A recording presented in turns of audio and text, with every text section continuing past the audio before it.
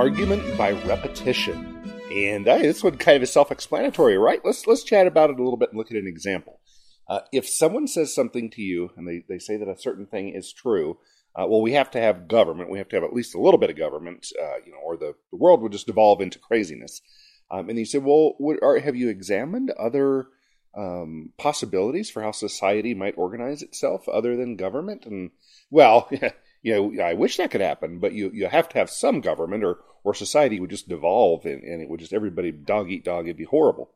Well, the person just said the same thing twice, but they didn't provide any evidence that there's a high probability that a new technology, a new social technology, couldn't happen that would, have society organized better than it currently does.